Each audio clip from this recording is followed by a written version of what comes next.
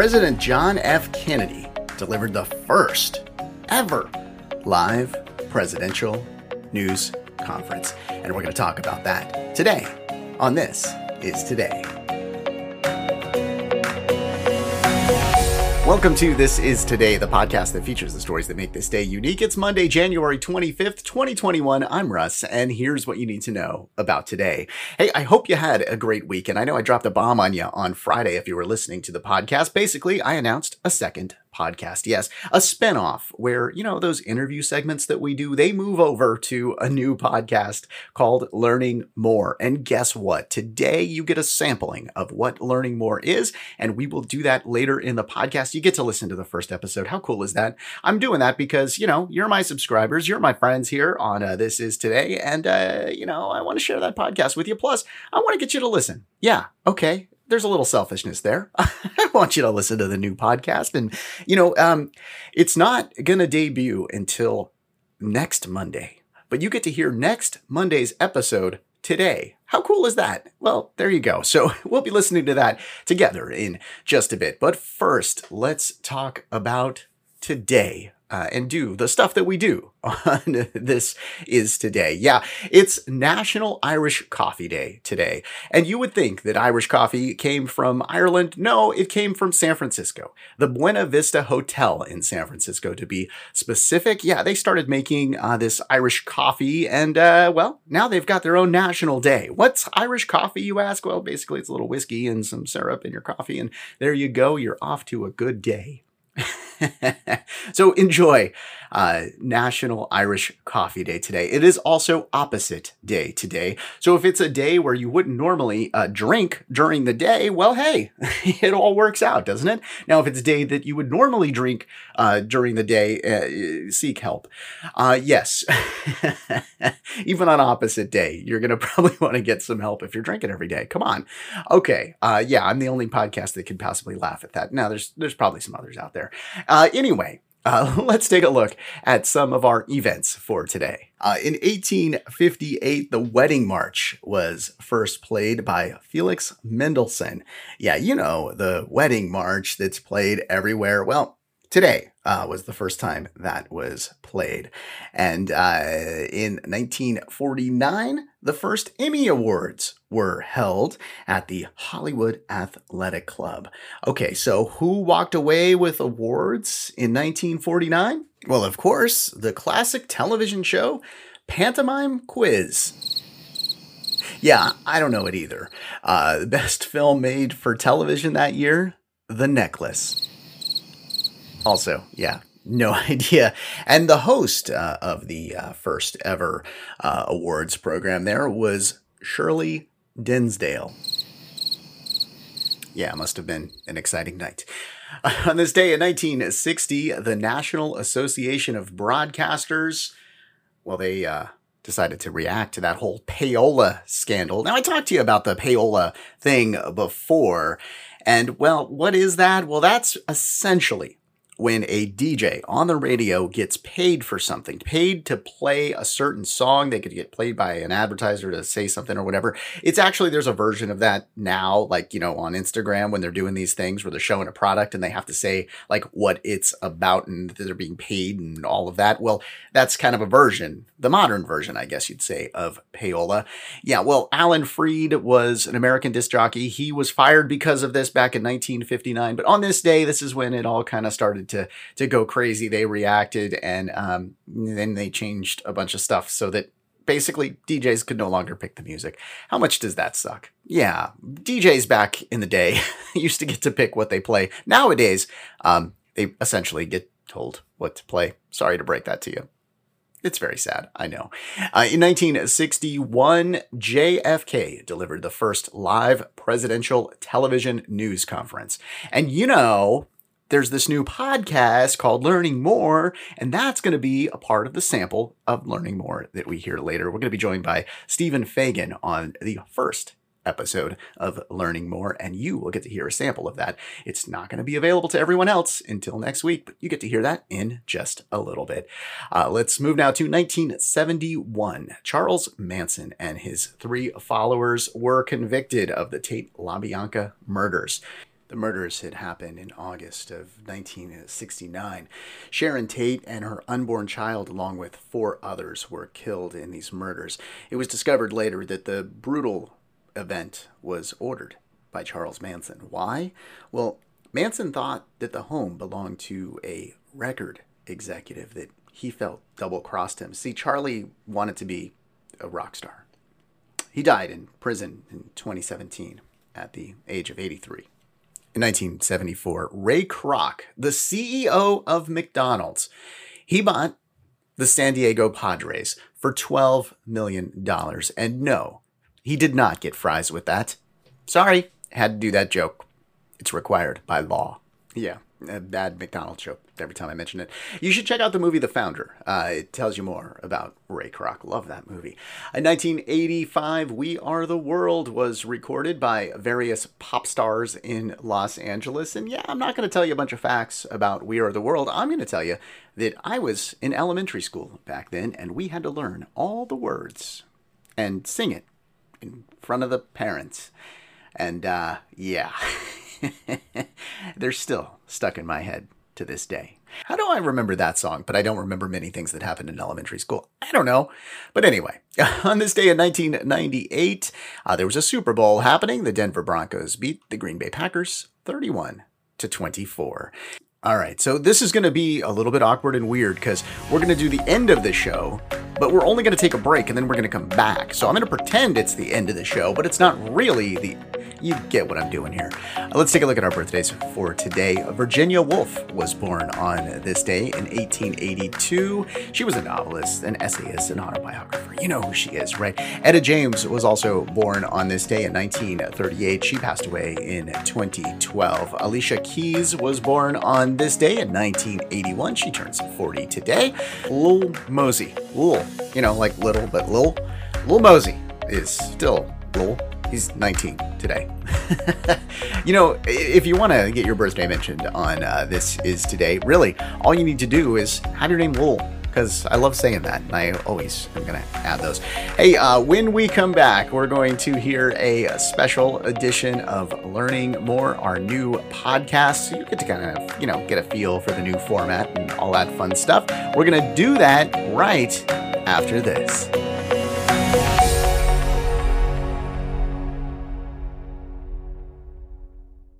There is nothing I hate more than standing by the refrigerator section, looking at a beer selection and not knowing what to pick.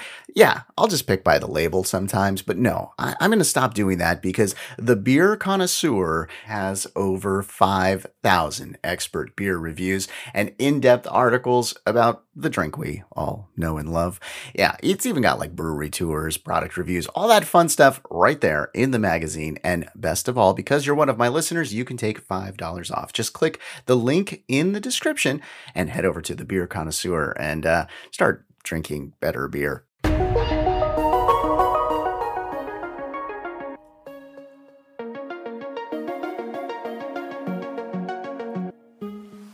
The relationship between the president and the press has definitely had its ups and downs over the years. Some presidents view it as an opportunity to push ideas. Others view it in a more combative way. On this episode, we are learning more about the president and the press.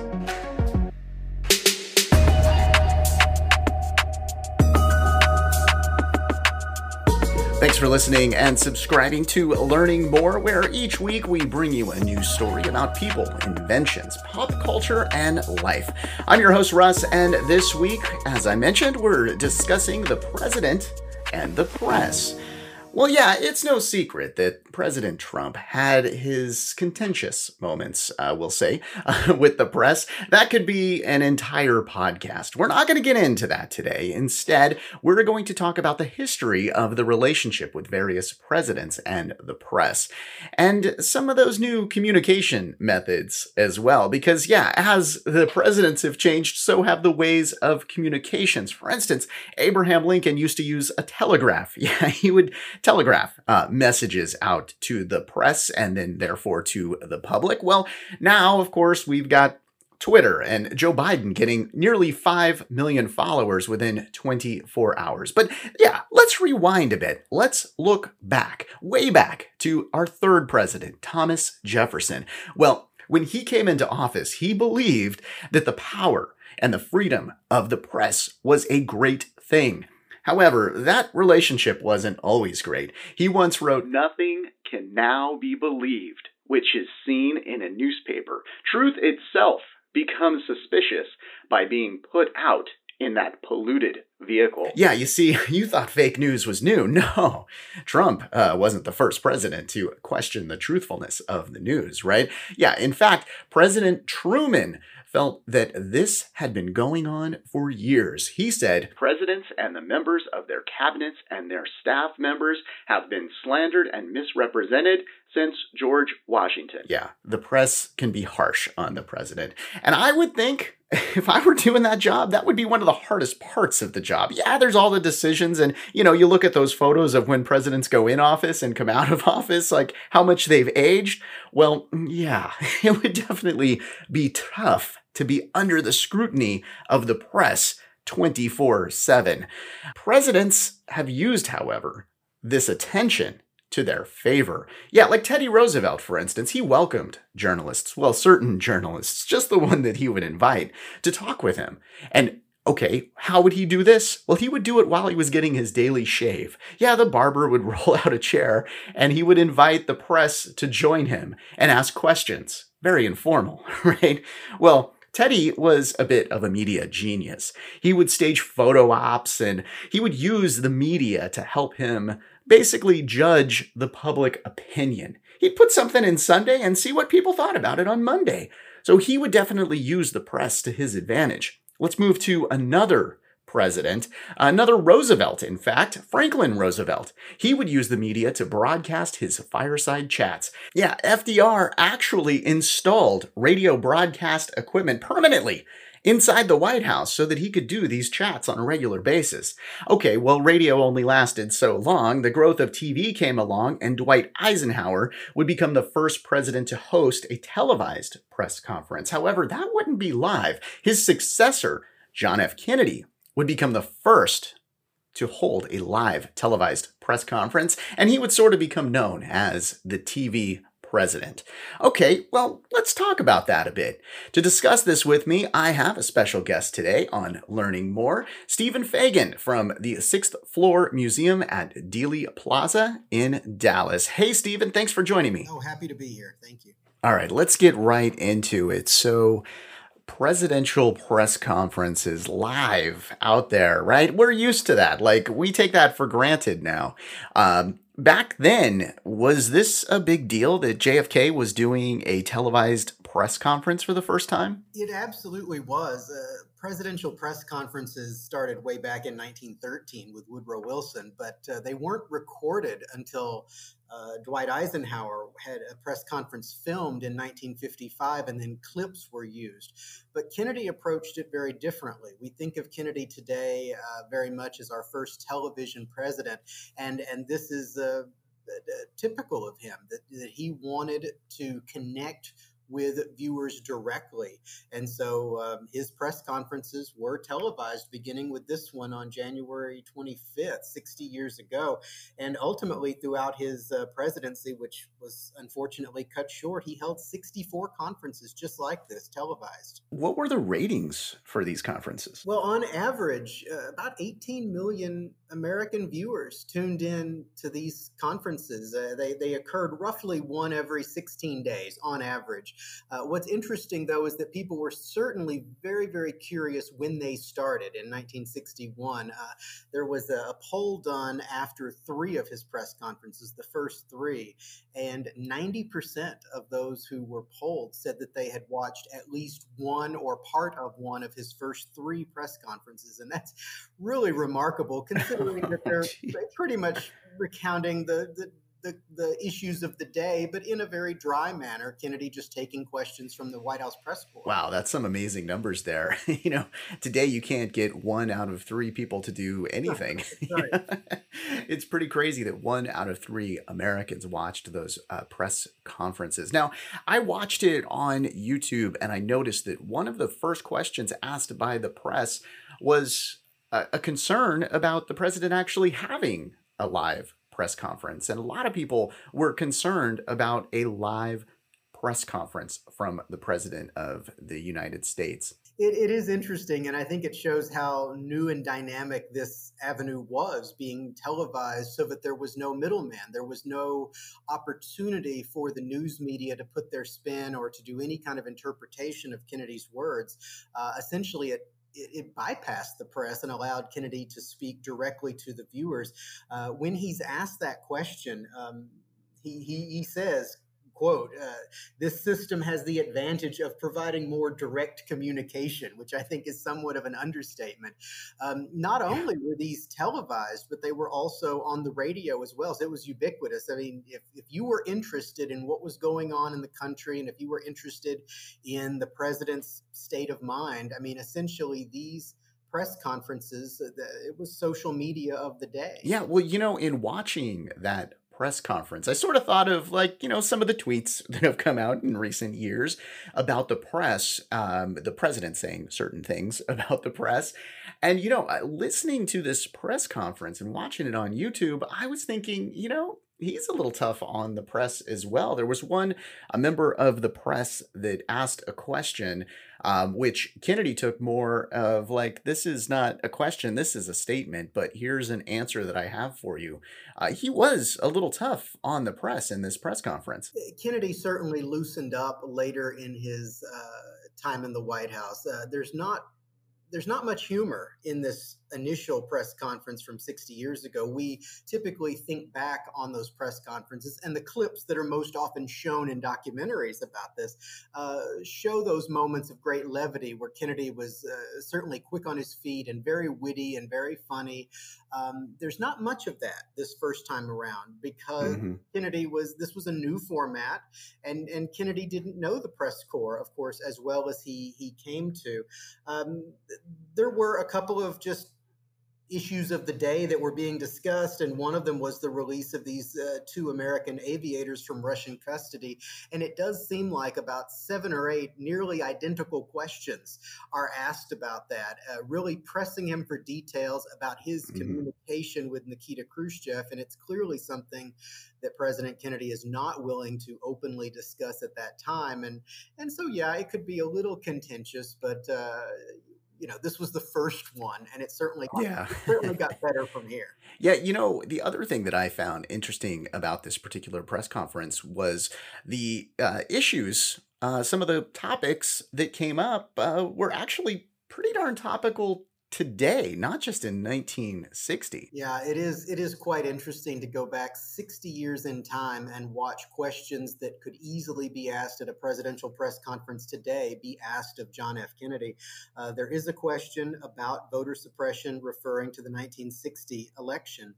And Kennedy, for those who might be interested in how the president responded to that, Kennedy said, "I'm extremely interested in making sure that every American is given the right to cast his vote without prejudice to his rights as a citizen, and therefore I can state that this administration will pursue the problem of providing that protection with all vigor." That characteristic vigor that Kennedy came to be so known for. And then you're right. There were later on. There was one question asked about potential changes to the Electoral College, which is something that I heard about on the radio just yesterday. Yeah, right. January of 1960, Kennedy was asked about proposed changes to the college. And he says very simply, part of his answer is the people vote.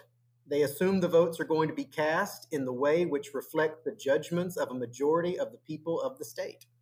And so it is interesting to hear his response to what are essentially still, relevant issues today. Yeah, and on those issues, just every issue that came up at that press conference, he didn't do let's circle back to that later. He had an answer for just about everything. He seemed so knowledgeable about all of the issues, which was pretty darn amazing, I think. Yeah, that's really indicative of just Kennedy in general, and it's one of the reasons why I think he remains so well thought of today. He was very quick, and it's funny that your comment there reminds me of the day of the assassination.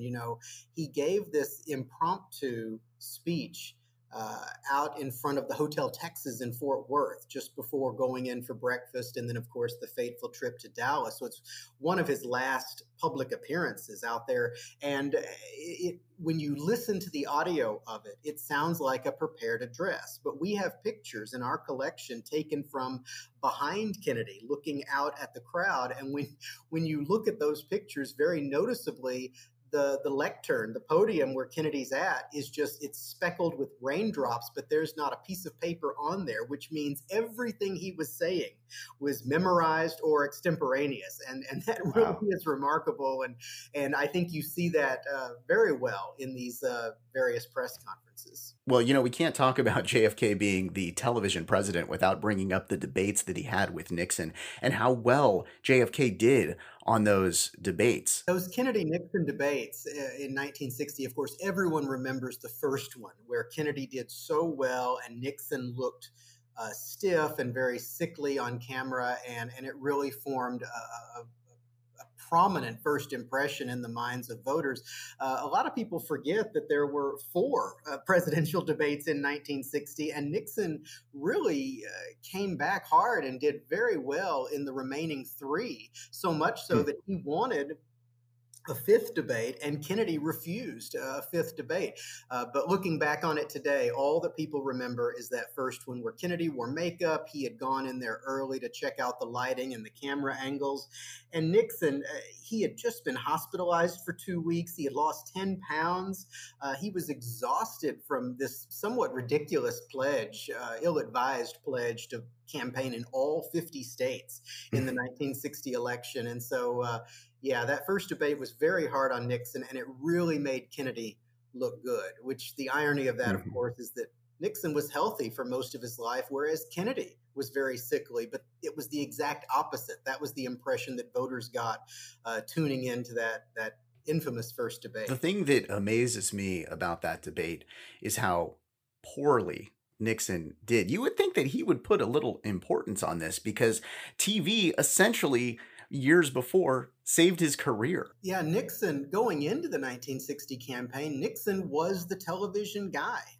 It's so funny to think back on that, but Nixon, his political career was saved in 1952 with that Checkers speech. Nixon had been accused of having a slush fund, and he went on television to essentially defend himself. So Dwight Eisenhower would keep him on the ticket. And then after that, in 59, Nixon represented the United States in Moscow with these so-called kitchen debates that he had with Nikita Khrushchev. And so he was holding up American values and seen by Americans as being, tough on communism. And he thought that was really going to help him in 1960. But that image very quickly as being this TV candidate fell apart. And the only thing you have to do is look at the campaign commercials that each side put out in 1960. I mean, it's just night and day.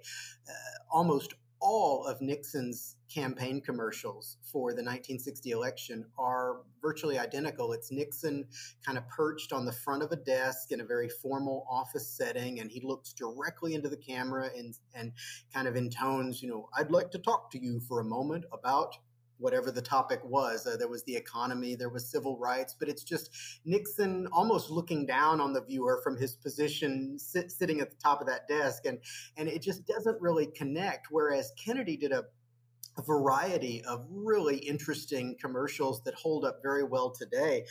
He did a civil rights spot where he was in conversation with Harry Belafonte. Jackie Kennedy did the first Spanish language presidential campaign commercial. Henry Fonda hosted a 5-minute commercial, which essentially was this almost Hollywood epic recounting the courageous story of PT 109. Kennedy the campaign was masterful at presenting these different types of campaign advertisements that would reach different types of people. Whereas Nixon's, by and large, were all the same and none particularly interesting. Okay, so years later, Nixon would once again embrace television, do a little bit better the next time around, and actually become president. While he was president, he took an indoor swimming pool in the White House and actually turned that into a press briefing room that today is known as the James S. Brady Press Briefing Room, named after the press secretary of President Reagan, who was shot during an assassination attempt on President Reagan. And Stephen, we've got to talk about the assassination of John F. Kennedy and the impact that that had on television news, because all of a sudden we now had breaking news, 24/7 coverage of the assassination. And that had never really happened before. The term wasn't used at the time, but it really was the first breaking news story where people could sit down in front of a television and really watch in real time this remarkable story unfold, not over the course of one day, but over the course of 4 days, from the moment the shots were fired here in Dealey Plaza to the burial of the president at Arlington National Cemetery. It's remarkable that, I mean, virtually everyone who had access to a television watched it at some point that weekend. Walter Cronkite, who was sort of this grandfatherly figure who guided so many through the horrors of that weekend, he said later that the Kennedy assassination was the moment when television came of age. Right. I've interviewed a lot of baby boomers, as you can imagine, who were fairly young kids at the time of the assassination, and almost to a person, their most vivid memory is sitting in front of that small black and white television, watching this take place, seeing Lee Harvey Oswald shot on live television, almost as if they're watching a TV Western. Hmm. The impact that live coverage, that news coverage over the course of those 4 days had on the nation and the world just can't be overstated. It really was the key media moment, I think, of the modern age, certainly of the 20th Yeah. century. So, okay, let's take a look at this then. We have the first television president, the first real, breaking news story. Then we had the later election of an actor, Ronald Reagan, and then a reality TV star, Donald Trump. Can we draw a line from Kennedy becoming the first television president to celebrities becoming president? I got asked that a lot 4 years ago after the 2016 election, as we were talking about how a celebrity figure, someone who has no political experience, could be elected to the office of the presidency. And certainly, I think you can draw a somewhat squiggly line back to 1960.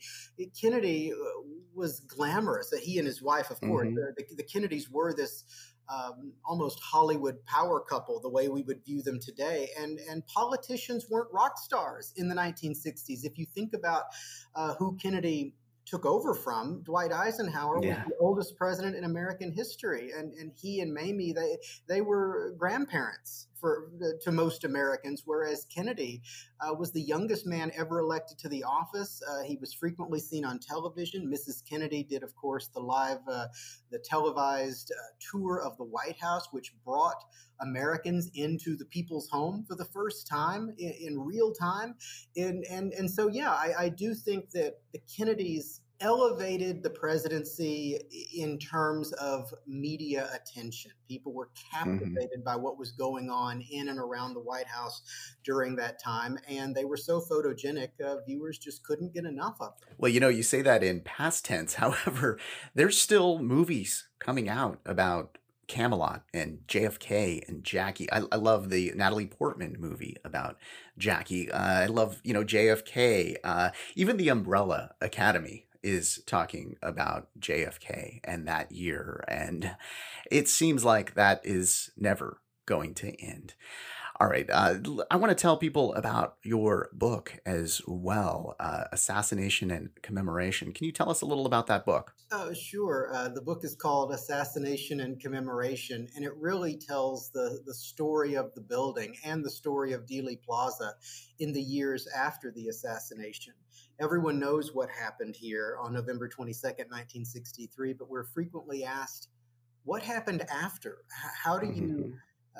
commemorate the site of one of the darkest moments in American history, and particularly an event for which the city of Dallas came under such international criticism for. And it's a strange, painful, sometimes humorous story of how this building was ultimately transformed into a site of shame for the city of Dallas, into part of the cultural landscape of this community. So it really does start in 1963 and takes us right up to the present day. Yeah, I picked up the book when I was there visiting the Sixth Floor Museum just a few years ago. Now, I know, the museum's open right now and they're doing all of the safety measures to make sure that you can visit the museum. That's, of course, if you're listening to this in 2021, I don't know when you're listening to it, but as of right now, it's a little tough to travel. So they've set up some virtual experiences on their website so that you can check out and visit Dealey Plaza. Stephen, can you tell us a little about those experiences on the website?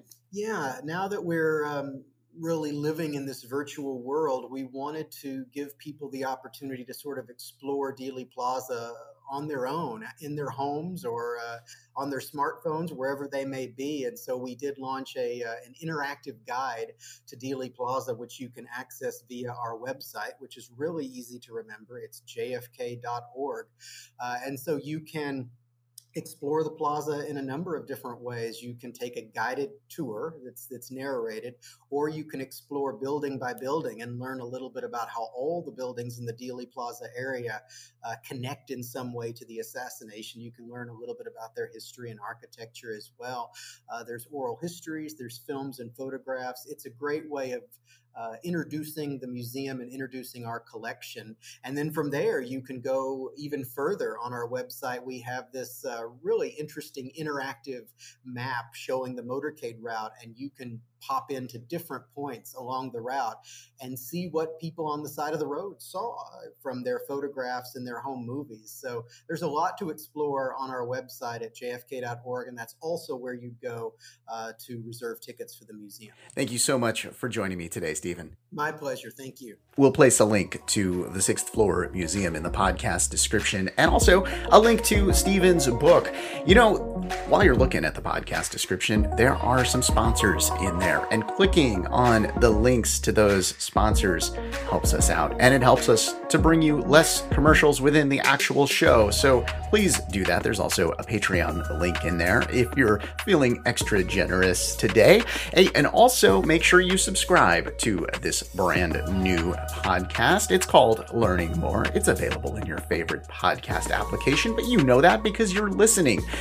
What you need to do is hit subscribe so that you get each one of our new episodes, which will be coming out each and every Monday.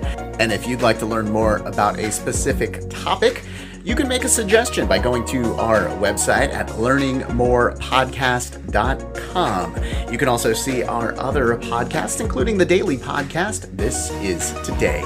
Hey, we do our best to present all of the correct information within the podcast, as do our guests. So if we made a mistake and you heard it, you're super smart, and we're super sorry.